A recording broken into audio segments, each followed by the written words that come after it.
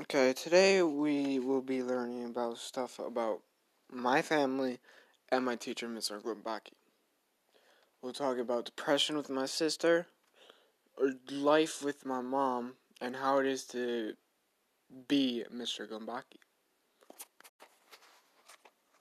Who has the greatest impact on your identity? I would say my bosses when I worked at Thrivent for almost 17 years, Glenn and Grace Rossman. They were always there for me. They taught me to be more myself instead of worrying about what others think. They taught me to work in the community by volunteering.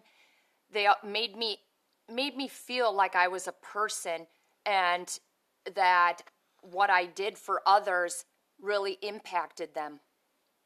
Who do you trust most in life? I would say I trust my husband in life. I trust my sister Trinity. They've always been there to support me and help me through the tough situations that I've went through. And I know that I can trust them, and when I need something, they're there for me. And last question. Who has made the biggest sacrifice for you in your life? Oh, the biggest sacrifice, I think my bosses, Glenn and Grace, have been there for me through all sorts of tough situations. I think my husband, Dave, was willing to adjust to me having 2 children and remarrying. They've been there for me. My sister Trinity was there through tough situations that have helped make a difference in my life, but they sacrificed a lot to be there for me. How have you handled death? Very, very depressing. I'm not really good at dealing with death whatsoever. It tends to be really emotional. Okay.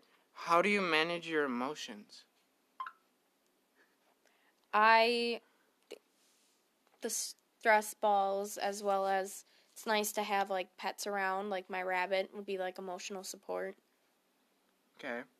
Have you ever dealt with depression, and if so, expand on how it felt? So I have been depressed before because of numerous reasons.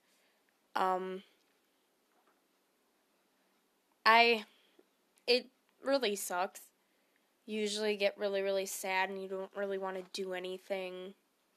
And it's not that you feel lazy, it's just that you don't want to do anything because how you feel. Okay. Okay, so I'm doing a podcast for English. I would like for you to answer some questions. I would love to. Okay, what is your background? My background, I come from parents who both graduated from law school at Marquette University, but both of them were definitely poor or low middle class growing up. My mom was definitely poor. My dad was, he had 5 other siblings, so they weren't the wealthiest family either. So they have that. So they're pretty successful in their professional careers. So that put me I was able to go to private schools growing up. But they also did get divorced. So that's a big part of my background as well. From Hales Corners, Wisconsin. So I grew up about 20 minutes away from downtown Milwaukee. And yeah, I was privately educated from kindergarten through 12th grade, went to Minnesota for college, and then to get my teaching license. I'm now married, so that's a nice new thing. I liked cats growing up, played sports, did all those kind of things. Okay, how do you know if you trust someone? I'm actually a pretty open guy. With being a teacher, you kind of have to have openness to trust, or else students won't trust you. So I am really pretty willing to treat or trust almost anyone I meet. But how do I know, like, fully that I trust them? That they're willing to work and be honest about different situations. They're not going to try and hide everything from me. That they care. about whatever we're working on, whatever we're doing. And there's some love in the relationship. Okay, did you ever have to sacrifice your dreams? Yes. Yep. I had a lot of home life issues in high school growing up. So because of that, I couldn't really be a normal teenager. I wish I could have played more basketball, more golf, do more sports things. But I kind of had to sacrifice those dreams of grandeur, right, that most likely wouldn't have happened, but I did have to sacrifice them before I was ready to. Because I had to grow up a little bit faster than a lot of my peers did. I still hold on to the dreams. I still work hard to try and work my way towards things that, besides what I'm doing right now. Like I want to get a book published. I want to do something with golf in my life, things like that. So I'm still working towards both of those kind of dream goals. Okay, were you someone who conformed or rebelled in high school? I definitely conformed to it.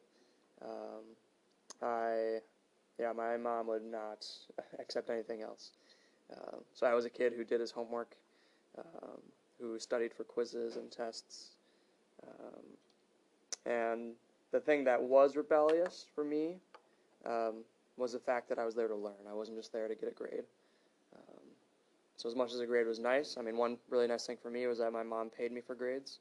So if I got like an A, I'd get a certain amount of money every semester. Right? She did tell me to treat it like a job, and I did, so it made a big difference.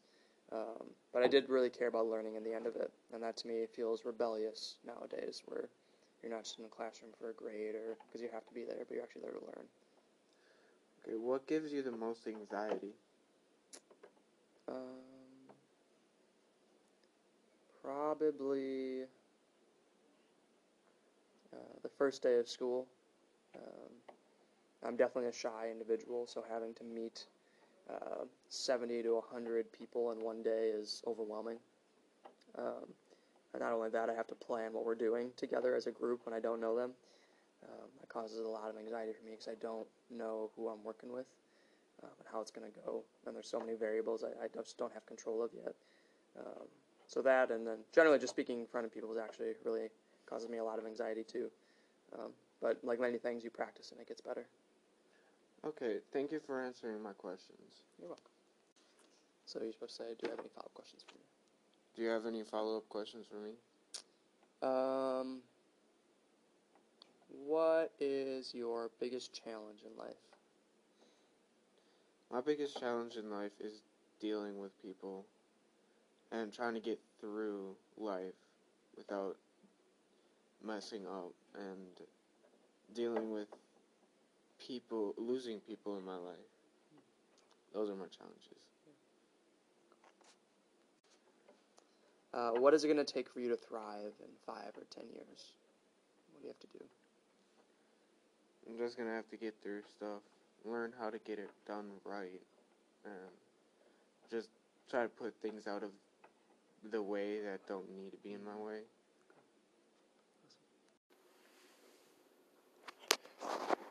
As all, when going through and asking the questions, I found 3 to be more useful.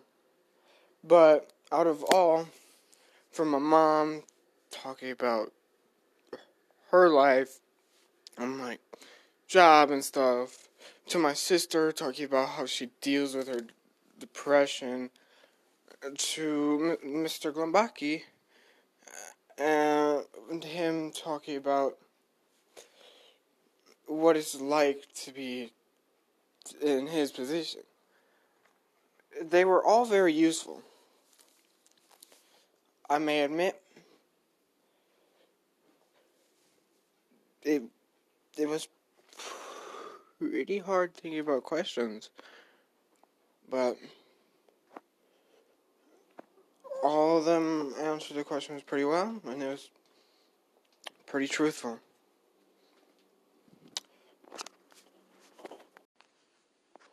In conclusion,